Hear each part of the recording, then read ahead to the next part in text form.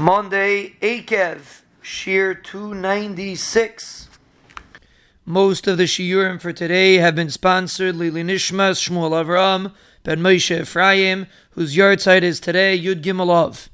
He was the Miyasid of Keren HaChesed of Muncie. The Schus of Limud HaTorah and Chizik of thousands and thousands of listeners throughout the globe, and the Schus of thousands of lives that have been changed, should Be'ezer Hashem bring him an Ilu Neshama, and he should be Zeiche to a Lichtig Gan Eden.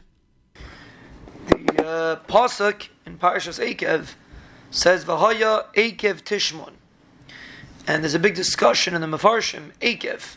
What's the emphasis on the word Akev? Which Akev means the heel. Chazal say it's referring to mitzvahs, Sha'adam dosh be'akevav, mitzvahs that a person doesn't give too much thought to, and he steps on it with his heel, so to speak, without thinking. That's Akev Tishmon. Those are the mitzvahs that a person gets schar for. The main schar is for the mitzvahs of Akev Tishmon, the mitzvahs that a person tends to step on with his heel. What's the pshat? Because a mitzvah that people are not machshiv, and you're machshiv it, that demonstrates a chashivas for avodas Hashem. Person tries to give a chashivas to things that are not popular necessarily, that the schar is much greater than the quote-unquote popular mitzvahs.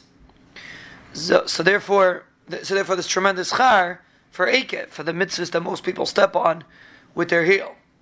When it comes to Shmiras HaKedusha, Shmiras Einayim, person's shamer, his level, that's something that not everybody's makbid on. People think it's chumras. It's only for the extreme individuals, right-wing individuals. Person doesn't realize we're dealing with real mitzvahs and real averos.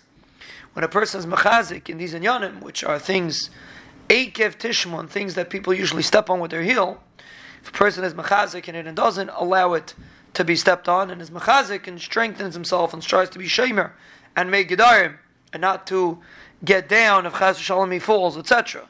He's on an upward climb.